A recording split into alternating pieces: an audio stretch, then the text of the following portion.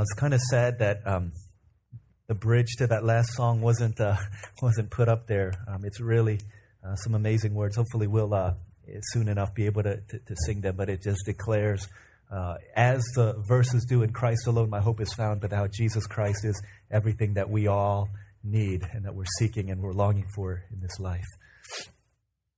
I was having a conversation maybe about 2 weeks ago with someone, and he was recounting a conversation that he had with some people at school, and they're talking about why in our world are there things like birth defects? Why are children born defective according to the world? Why are children born with brokenness and with pain in their lives? And as I was recounting that conversation earlier this week, I came across a blog of a girl.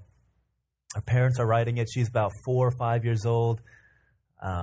Ella Joy, I think her name. Beautiful, beautiful little girl. Just a wonderful smile, talented in so many ways, sweet, loves the Lord God, and wrestling in the 4th stage of cancer. And I wondered, why in the world? Why in the world do things like this happen? And this morning, as I was reading the news and reading about in Philippines, typhoons that have killed already, I think 9 or 10 people in a massive typhoon that just hit India.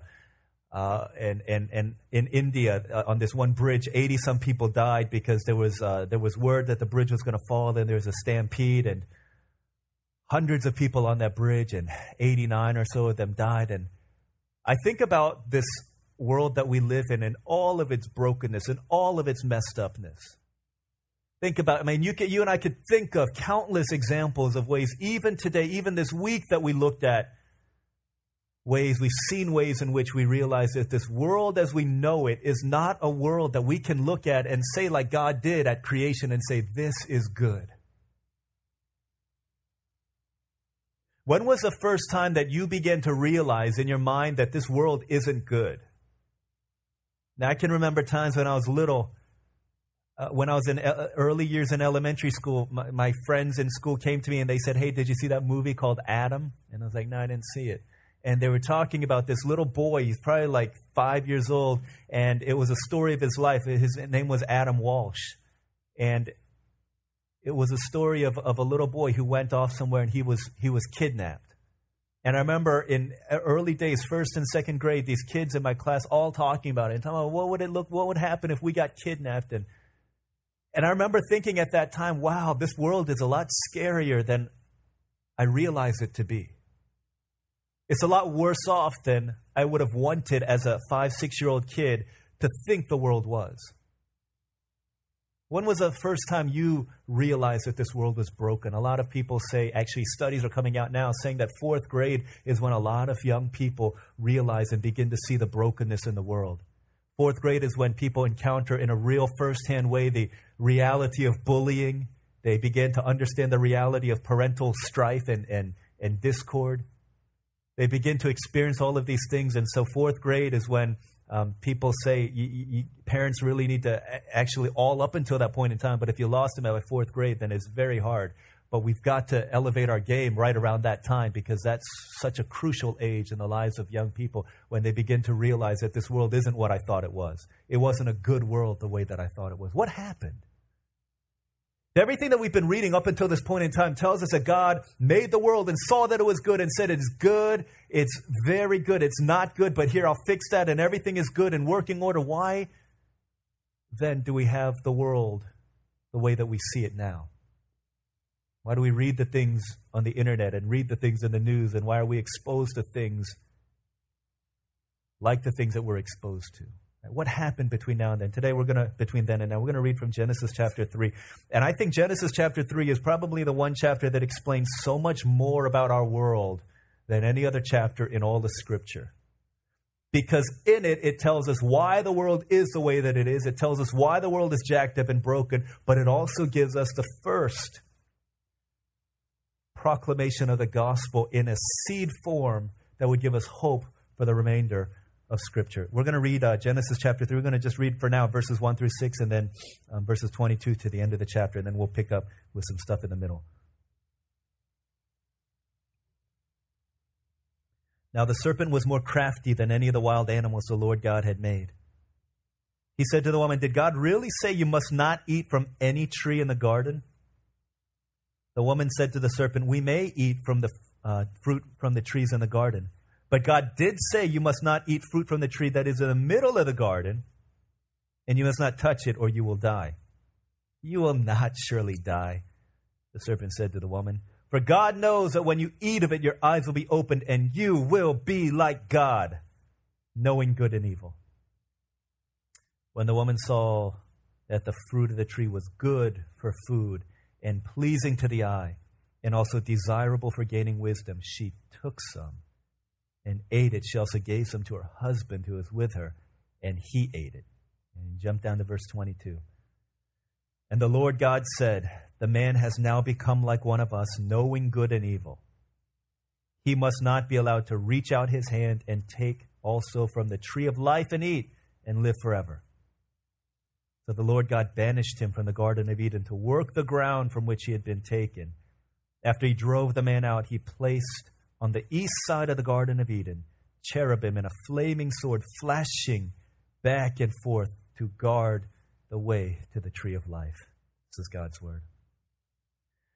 Throughout our lives, we are given a series of tests. Right? Given a series of tests.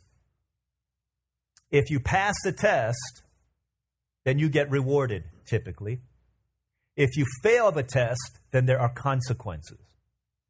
Now, some of these tests are relatively benign. Tests like IQ tests or personality tests. These things are okay, you take them and you gain information about yourself, but the consequences are not so great if you don't do well on them. But there are tests in life that we know about that have very dire consequences, and the more important the test, the more serious the consequences are. So you've got a driving test. If you fail the test, you don't get the privilege of being able to drive a car legally. That's pretty bad. You've got the SAT. You've got a score that you want to reach. If you don't reach that score, then the consequences are you will be withheld admission from the college of your dreams. You've got the MCAT or the GREs or the GMATs or whatever test you have to take. And if you do well on the test, then you're rewarded. If you don't do well on the test, then there are consequences. And the more important the test, the more severe the consequences are. A pathology test, an oncology test, a drug test. You know, if you fail these tests, then the consequences can be devastating. We see in Genesis chapter 3 a test that is so important and is so of such high consequence that if Adam were to pass the test, it would lead to life for all. But in failing the test, it brought devastating effects to every single person who would ever breathe the breath of life. And it continues to affect us today. Without Genesis chapter 3, we wouldn't be able to explain a lot of the things that happen in the world. But with Genesis 3, I think it makes the world makes a whole lot more sense because of what happened here. Two things that we're going to look at, and I think they're huge. The first thing, through one man's disobedience, the world was broken. Through one man's disobedience, the world was broken. When God said the world is good, everything about the world is saying it works. Okay? Everything is in fine working order. But when sin entered the world broke.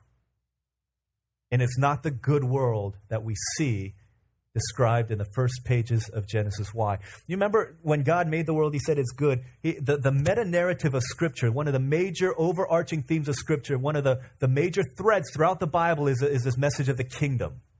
God's building a kingdom. We saw that in the days of creation. God's building a kingdom. On the seventh day, the king rested over all of creation, and he said, this is good. Okay, when God is king, and everything is working in obedience to God as king, then the world is good. But as soon as God and his throne was usurped, then the world no longer became good the way that God intended it to be. And so we see here, God says here's the way to make the world good, to keep the world good. He says, obey me. Here's a test. Obey me about this one tree in the middle of the garden. Don't eat fruit from the tree of the knowledge of good and evil, and everything will be good. And everything will be good. But man failed the test. And in eating and in pulling that fruit down from the tree, the entire world was stained with sin, with brokenness, with pain, with heartache. So what is it that happened? The serpent, the devil, comes to Eve and he says, you know what? Hey, did God really say you mustn't eat from this tree? So the first thing that happens here is doubt is cast in Eve's mind about the goodness of God. Everything up until this point in time, she's trusting God. God is trustworthy. He's worthy of my trust. He's given me privilege beyond understanding to be able to eat from all of these trees as a gardener. And so for the first time, doubt begins to creep into her mind as to whether God is really good and whether God is really loving. Did God really say that? And here's what she says in verse 2. She says, we may eat from it, but God did say, verse 3, you must not eat fruit from the tree that's in the middle of the garden. And then here's what she says, and you must not touch it or you will die. If you've been tracking and following with us in Genesis, God never said you must not touch the tree. He did say you must not eat it, but he never said you must not touch it. Here's the problem. This is why we need to know the Word of God. This is why in Harvest 201 we have to memorize all these Bible verses. And people say that I'm a stickler for word memorizing the verses, and I am, because here's why. Because one word that's off led to the downfall of human society, led to the downfall of the world. They misinterpreted the word of God. God, who is completely generous in everything that he did, they misinterpreted it and they made him more restrictive than he was. He said, don't eat it, but Eve said, don't touch it. Why? Because when we don't memorize the word, we don't know the word of God, we fall susceptible to temptation. Because we don't, the way that our minds are, is we don't reproduce what God says, we reconstruct what God says. And we create God in our own image. We create the Word of God in our own image. Therefore, we don't know the Word of God. We leave ourselves open to all kinds of devilish attacks and temptation. And we don't know the Word of God. That's why we're so easy to fall into sin. And we don't know the Word of God, what the Word of God says, so we don't know how to live life in this world. How many of us have heard that the Word of God says money is the root of all kinds of evil? We all have heard that. But that's not what the Word of God says. If we believe that money is the root of all kinds of evil, then some of us who are great at making all kinds of money will think I shouldn't make that kind of money. And I shouldn't, because money is a morally neutral thing, can be used for great things, can be used for bad things. But what the Word of God says, he says the love of money is the root of all kinds of evil. When we fall in love with money, when we want more than we have, when we give into the myth of more, the more I have, the better off I'll be, that's when we begin to fall into sin and temptation. You see, we need to know the Word of God, and it was a failure to understand and appropriate the Word of God into their own lives that opened them up to sin.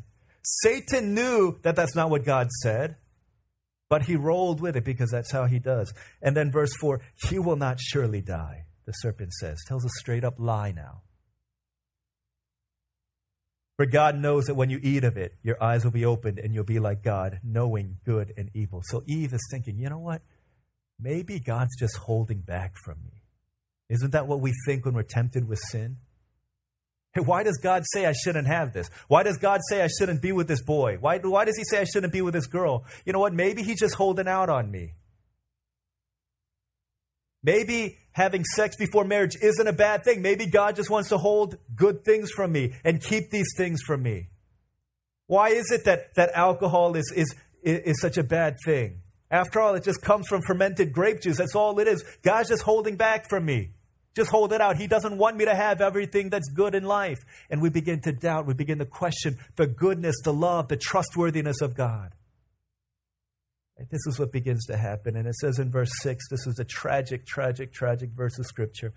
She saw that the fruit of the tree was good for food, pleasing to the eye, and also desirable for gaining wisdom. She took some and ate it. And from here, this downward spiral into this abyss of sin in a world that was created by disobedience. Starting in verse 7, we're going to begin to see. Here's what happens. This is what happens as a result of sin. Verse 7, the eyes of both of them were opened, and they realized they were naked. Right, chapter 2, verse 25, the man and his wife were both naked, and they felt no shame. Chapter 3, verse 7, they realized they were naked, so they sewed fig leaves together and made coverings for themselves.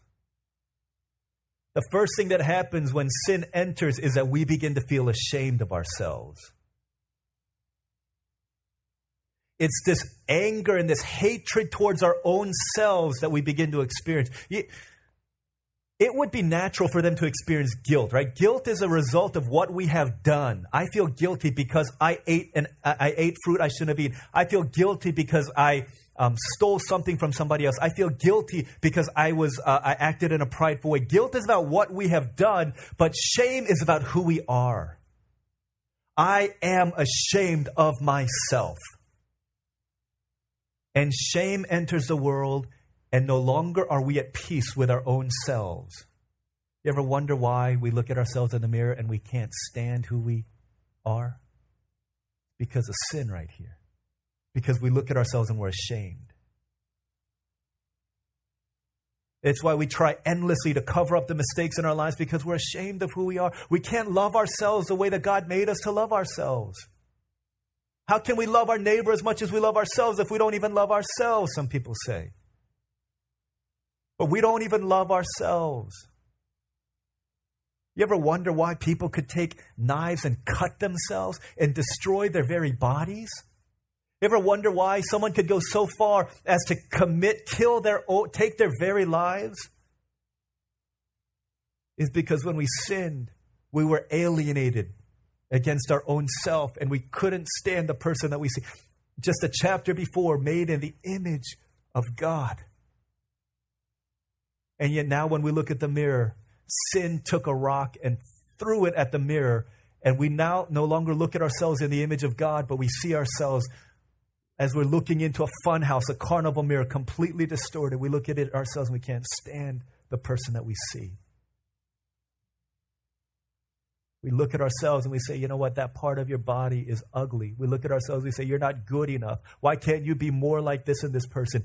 Sin has devastated our lives in such a way that we look at ourselves and we can't love ourselves the way that God created us to love ourselves. He goes on, he says in verse 8, the man and his wife heard the sound of the Lord as he was walking in the garden in the cool of the day, and they hid from the Lord God among the trees of the garden. But the Lord God called to the man, where are you? And said, I heard you in the garden. I was afraid because I was naked, so I hid. The second thing that we see is that we are alienated from God. Where before Adam and Eve walking around naked in the cool of the day, walking and talking, he walks with me and he talks with me. This beautiful relationship that we had with God all of a sudden is severed. But your iniquities have separated you from your God. Your sins have hidden his face from you so that he will not hear. Isaiah 59:2. That we're broke, our relationship with God has been broken, and we hide from God. See, a couple weeks ago, Manny, my daughter, my 4-year-old, and I were playing hide and seek in Olivia and my bedroom. So you can play hide and seek in the bedroom, in the bathroom, in the closet, but you can't go anywhere else. This is maybe like a tiny little area. And so it's not really difficult to play hide and seek if you're the seeker. There's one particular time she was hiding and I was seeking. And she was hiding in the most non-hidden location. She was hiding right next to the bed, which there's nothing really to hide under in that area. And so I walked into the bedroom, and immediately I saw her, but I said, where's Manny? I said, where's Manny? Has anyone seen Manny? And I walked right past her into the bathroom and into the closet. Manny, are you here? I turned on lights. She wasn't there. Where's Manny? Where's Manny? Where's Manny? Why was I asking? Not because I didn't see her. Where's Manny? And as I walked back into the bedroom, I said, where's Manny? Instead of hiding, Manny was looking like this. It's like, where's Manny? There you are. There's Manny. There you are. She was so eager to be found. Why? Because she wasn't hiding because she'd done something bad. She was hiding because she'd actually done something good, and we're playing a game as a way to reward her with daddy and nanny time. And she was so eager to be found because her relationship with her father was right. But why were Adam and Eve hiding here? Because they knew that their relationship with God had been severed. Because they had destroyed that relationship by disobedience. And when God says, "Where are you?" Adam's like, "If I hide behind this elephant, maybe God won't be able to see me." God's like, "I see." And the reason why he's asking where he is because he wants Adam to repent in order that this relationship could be restored. But Adam hides and he says, "I was afraid."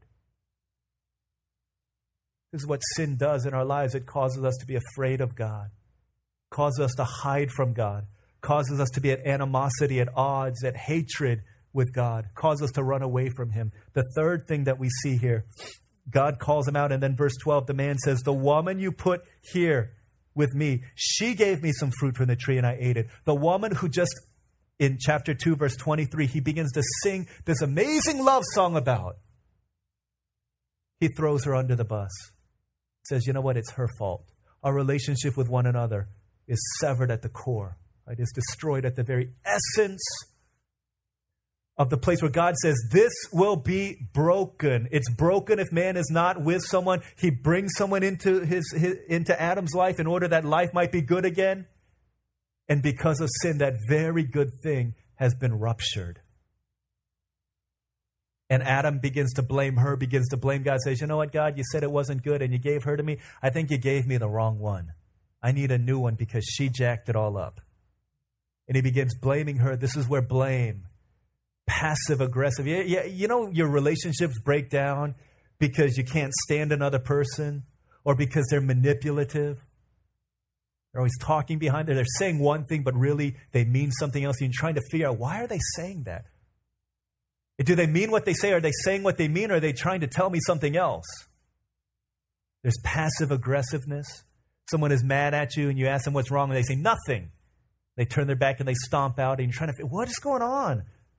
Why are these relationships so jacked up? Right here, because of sin. It's why husbands and wives end up divorcing. It's why husbands and wives can't see eye to eye.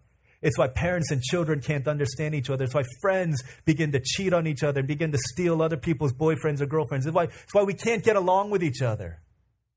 It's why we can't understand each other. It's why we misinterpret, we misunderstand. And all these issues and all these problems come because of sin. It's one failure at a tree that caused all of these things to happen.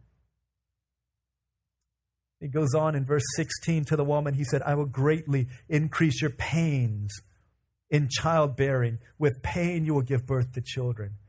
The fourth thing is that pain was introduced into our world. Sorrow, heartache. This is why cancer cells multiply in the lives of precious children. It's why we experience the pain of broken relationships. It's why we suffer. It's why we experience sorrow. It's why we cry at night. It's why when someone says something bad about us, we're just so jaded and hurt, and we build up wall upon wall upon wall so that nobody can get close to us because pain is a reality of the life that we live. And we feel it. It's why for the woman, her greatest pains come with her children and with a relationship with her husband. Isn't that true, women? That your deepest pain comes either from the desire for that or from the actual fulfillment. You have it, you think everything is going to be great because you've got it, but you realize that your deepest wounds come from your children as they go astray. They don't listen to you. They come from your husband. The deepest stress comes from your family. Pain entered the world. Sorrow entered the world because one not so fine day, sin entered into the world. He goes on, verse 17, "Because you listened to your wife, cursed is the ground because of you. Through painful toil you will eat of it all the days of your life. It will produce thorns and thistles for you, and you will eat the plants of the field. By the sweat of your brow you will eat your food." It says, man who is considered the king over all of creation, the servant was the soil, but no longer is the soil the servant to the master, but it fights against him. And there's toil. We're at war. We're at odds with the very creation. This is why earthquakes happen. This is why tsunamis happen. This is why hurricanes come and steal life from people. It's why water, which was a very symbol of life, takes life, robs life from people. 2 years ago when Joshua passed away in a river, I hated that river. I hated water. I couldn't stand the sight of water. I hated it with a vicious passion for such a long time. We weren't meant to be at odds with creation, with nature, but we hate the very earth that we're created to rule over and to master and to be kings and queens over.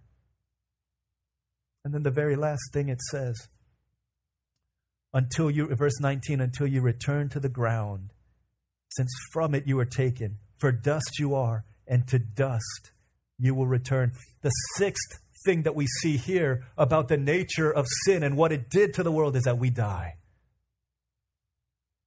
Every single one of us is a living human ticking time bomb, just waiting for our time bomb to go off and for us to go back into the ground. Every single one of us.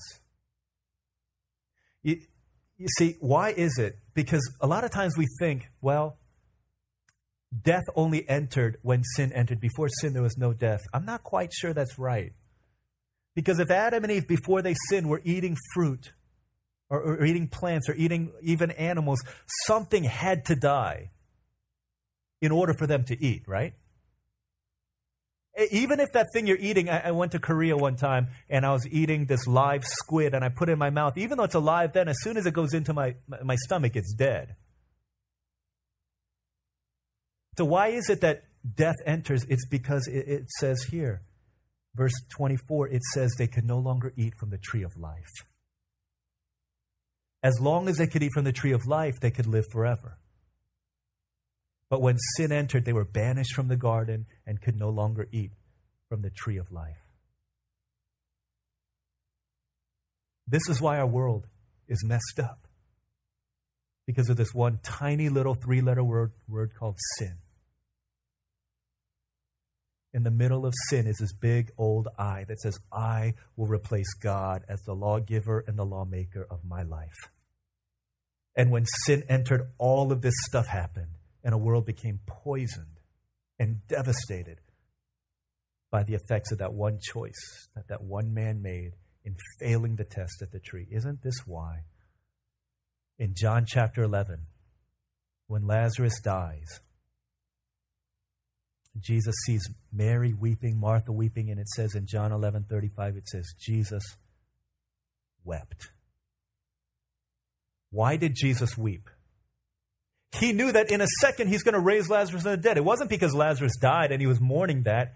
He was weeping. The word literally weeping, it means that he was torn asunder. He was torn apart when he saw the devastating effects of sin as it wreaked havoc in the lives of people that he loved. That's why Jesus weeps. Because he realizes that this is how devastating sin and its effects and its consequences are in the lives of the people that he came to save. And this is why Jesus weeps. But in the midst of all of this darkness, God our Father leaves the light on when we see in Genesis chapter 3, verse 15, as he's pronouncing the curse on Satan. He says, and I will put enmity between you, Satan, and the woman Eve, and between your offspring and her offspring. He will crush your head, and you will strike his heel. He's saying, listen, pronouncing judgment over the enemy. He's saying one day an offspring of a woman is going to come. And you're going to strike his heel. You're going to get him. But at the end of it all, he's going to rise up and he's going to crush your head and you will be no more. Who is this offspring? The first thing that we see in this, and we're going to only look at 2 points today. The first thing that we see is through one man's disobedience, the world was broken. Through one man's obedience, the world will be redeemed. Okay, this man obviously This man is Jesus. I'm not a fan of comic books or movies about comic books, but one that probably we all need to watch is called Superman Returns. You remember this? I haven't seen all of it in its entirety, but I saw some clips of it. This is one great scene where Superman has been away in planet Krypton for some time. And he comes back after all these years. People have forgotten about him. Lois Lane has written an article about him saying that the world doesn't need him anymore. And he comes back one night, flies under the rooftop where Lois Lane is, and they start having this conversation. She's like, yo, we've moved on from you. We don't need you. And he begins engaging her in conversation, and she says, you know what? We've forgotten about you because you left us. Right? It's over. The world doesn't need a savior, and neither do I. And then Superman kind of paces back and forth, and then he flies her up over Metropolis. And he invites Lois Lane to listen, to hear what he hears. And he says, what do you hear? And she says, nothing. I don't hear anything. He says, you don't hear anything, but I hear everything. I hear it all. He says, I hear the cries of the people. And if you listen, you'll hear that they're crying out for a Savior. This is like powerful moment. I was watching with Elijah, and he's like crying and crying. Just this powerful thing. And as I think about that, I think about Jesus when he talks in Matthew 9 about how he sees the crowds, he has compassion on them. Because he hears the cries, the world is crying out for a Savior. In every realm of life, in every world that you live in, as soon as you realize that there's brokenness, you begin crying out for a Savior. Listen, if you think your social life is jacked up, then you cry out for a Savior in the form of a boyfriend or a girlfriend or a spouse, because you think that they'll fix the brokenness in your life. You know how much pressure that is on him or her? If your sports team is broken, then you cry out for a Savior in the form of a first-round draft pick to lead your broken team to the promised land of salvation once again so that you could celebrate that victory. If your church is broken, then you look for a Savior in the form of, we need to get a Savior in a new pastor. If your country is broken, 7 years ago, how many people were looking for a Savior in the form of a new president? How much pressure is that on a human being to be the Savior for all these people? Have you noticed how much our president has aged from the time he entered office into now? Because of these ridiculous pressures that have been put on him. Without the support, without the prayers, without the encouragement that he needs in order to thrive in that role. But what if your entire world is broken? How much pressure is that on one person? Who in the world could bear the brunt of such weight and such pressure and such stress? Only one who came from heaven and is God himself. So God sends his son Jesus Christ into the world to be what no human being could ever be, to be what every human being longs for, but could never even imagine the greatness, the magnitude of this kind of a Savior. And throughout his life, Jesus at the age of 30, he enters into ministry. We talked about this a couple weeks back. But there, Jesus Christ faces another test. It's very similar to the test that Adam faced in the garden. See, 1 Corinthians 15:45 says Jesus Christ, it literally calls him the second Adam. Why? Because Adam had a test in a garden. The second Adam has a test in a wilderness. Both of them involve food. Both of them involve the pride of life. For Adam, it was you could be like God. For the second Adam, it was you could have all of these things if you bow down and worship, all these things that the Father is withholding from you. And in the wilderness, the second Adam passed that test. And throughout his life, you see Jesus doing all kinds of Savior-like things that cause people to wonder, is he the one that we've been waiting for? But he hasn't faced yet his greatest test. You know how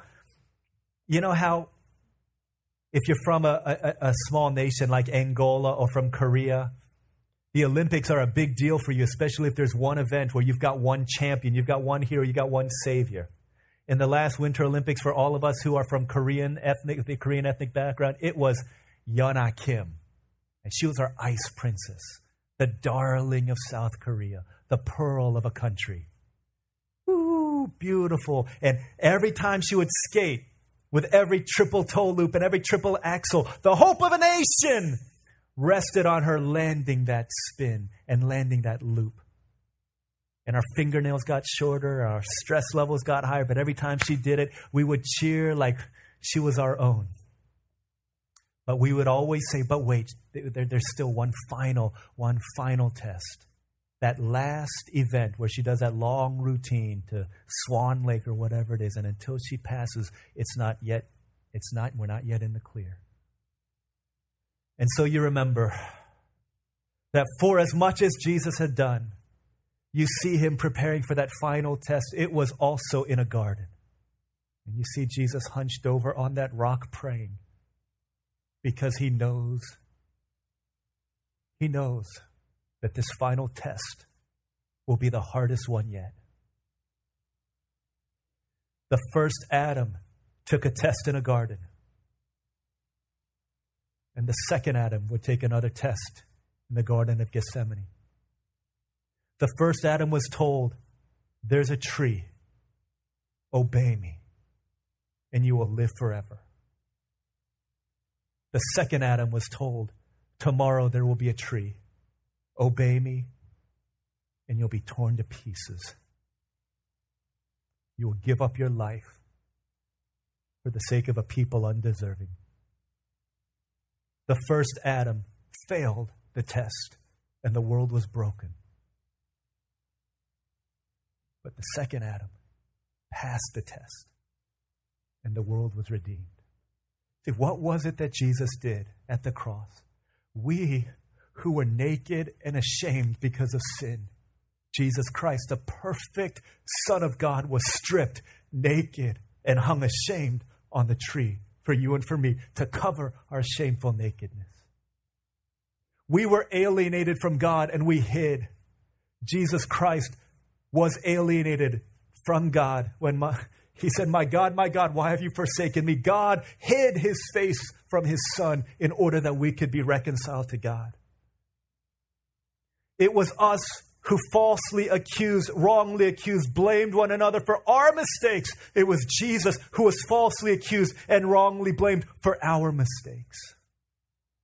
It was Jesus Christ who took the pain and the sorrow. He was called a man of sorrows, acquainted with grief, acquainted with suffering, acquainted with pain, such pain that the world had never known before, out of which a new word was formed to talk about what kind of pain it was that Jesus experienced. Excruciating pain, a pain that comes out of the crux, the cross, excruciating pain. If ever there was someone who knew pain and sorrow, it was Jesus.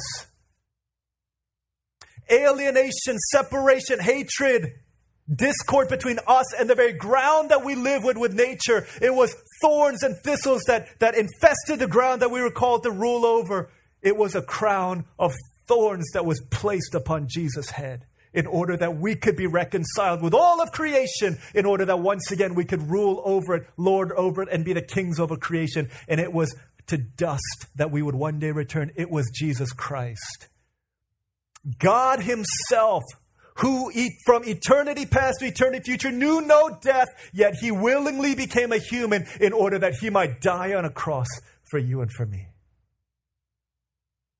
In order that one day there will be no more tears, no more pain, no more sickness, no more cancer, no more illness, and no more death, for the old order of things has passed away. Because you see, death entered when we took the place of God. But life entered when God took the place of you and me. See, man sinned when we tried to be what only God could be. But God brought salvation when He became what only we deserve to be. In Romans 5:17, it tells us specifically, it says, "For if by the trespass, the sin of the one man, Adam, death reigned through that one man, how much more will those who receive God's abundant provision of grace and of the gift of righteousness reign in life through the one man, Jesus Christ?" See, at the cross, the heel of the offspring of the woman was struck. But Jesus didn't remain in the tomb. And He didn't remain in the tomb. As we sang, He burst through that tomb with life and with victory. And at that resurrection, He crushed the head of the serpent so that Satan will no longer rule and reign over our lives. Death no longer has the final say. Sorrow, sickness, pain no longer has the final say. That we have hope and we have life. Because in the garden, about the tree, the second Adam came and he passed the test for you and for me. And through one man's sin, the world was broken. Through one man's obedience, the world was redeemed. It says this is a gift of God. And it's not for everybody. He says this gift is only, just like any other gift. Someone offers you a gift, you need to receive it in order for that gift to be yours. The hands by which you receive this is faith. It's not going to church. It's not singing songs. It's not shedding tears. It's faith that says, I trust in you, Jesus.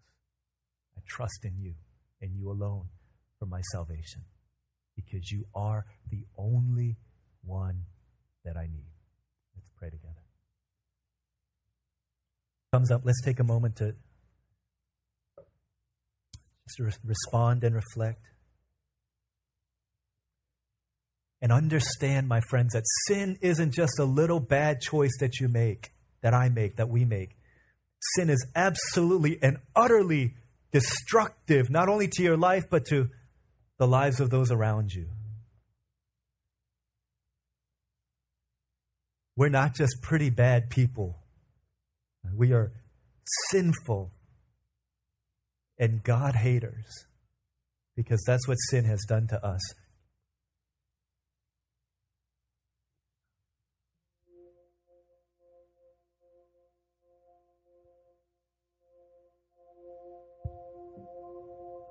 Let's take a moment to pray. Maybe for some of us, if you're already a follower of Christ, to reflect on all that Jesus Christ has done for you, and all that life, that death, that resurrection means for you. Just offer up a prayer of thanksgiving, just committing our hearts to the Lord.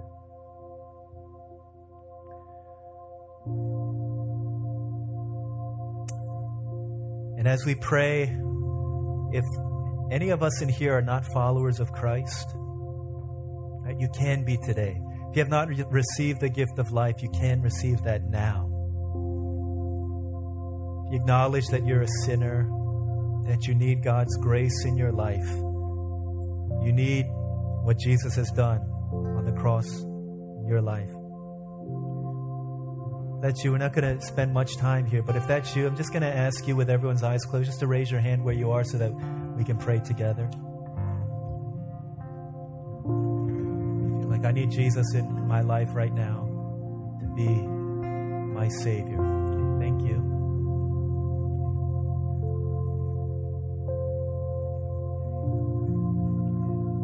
Anyone else? There's at least one sister in here. Give her life to the Lord Jesus.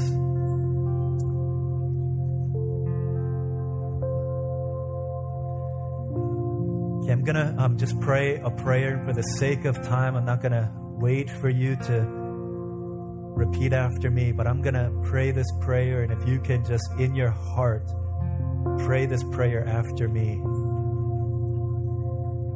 Lord Jesus, I confess that I have sinned and that I need a Savior.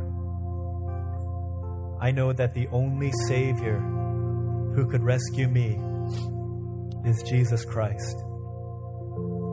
Would you come into my life, forgive my sins, and be my master? Turn over a new leaf in my life so that beginning today, I would be a new creation. Help me to love you as you have loved me.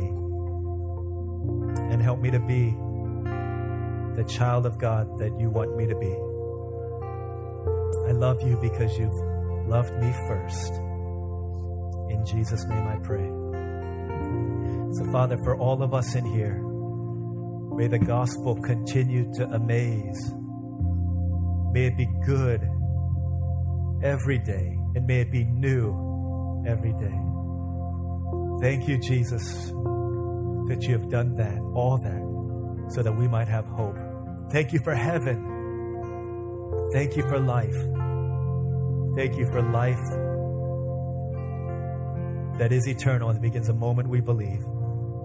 We love you. Pray all these things in Jesus' name.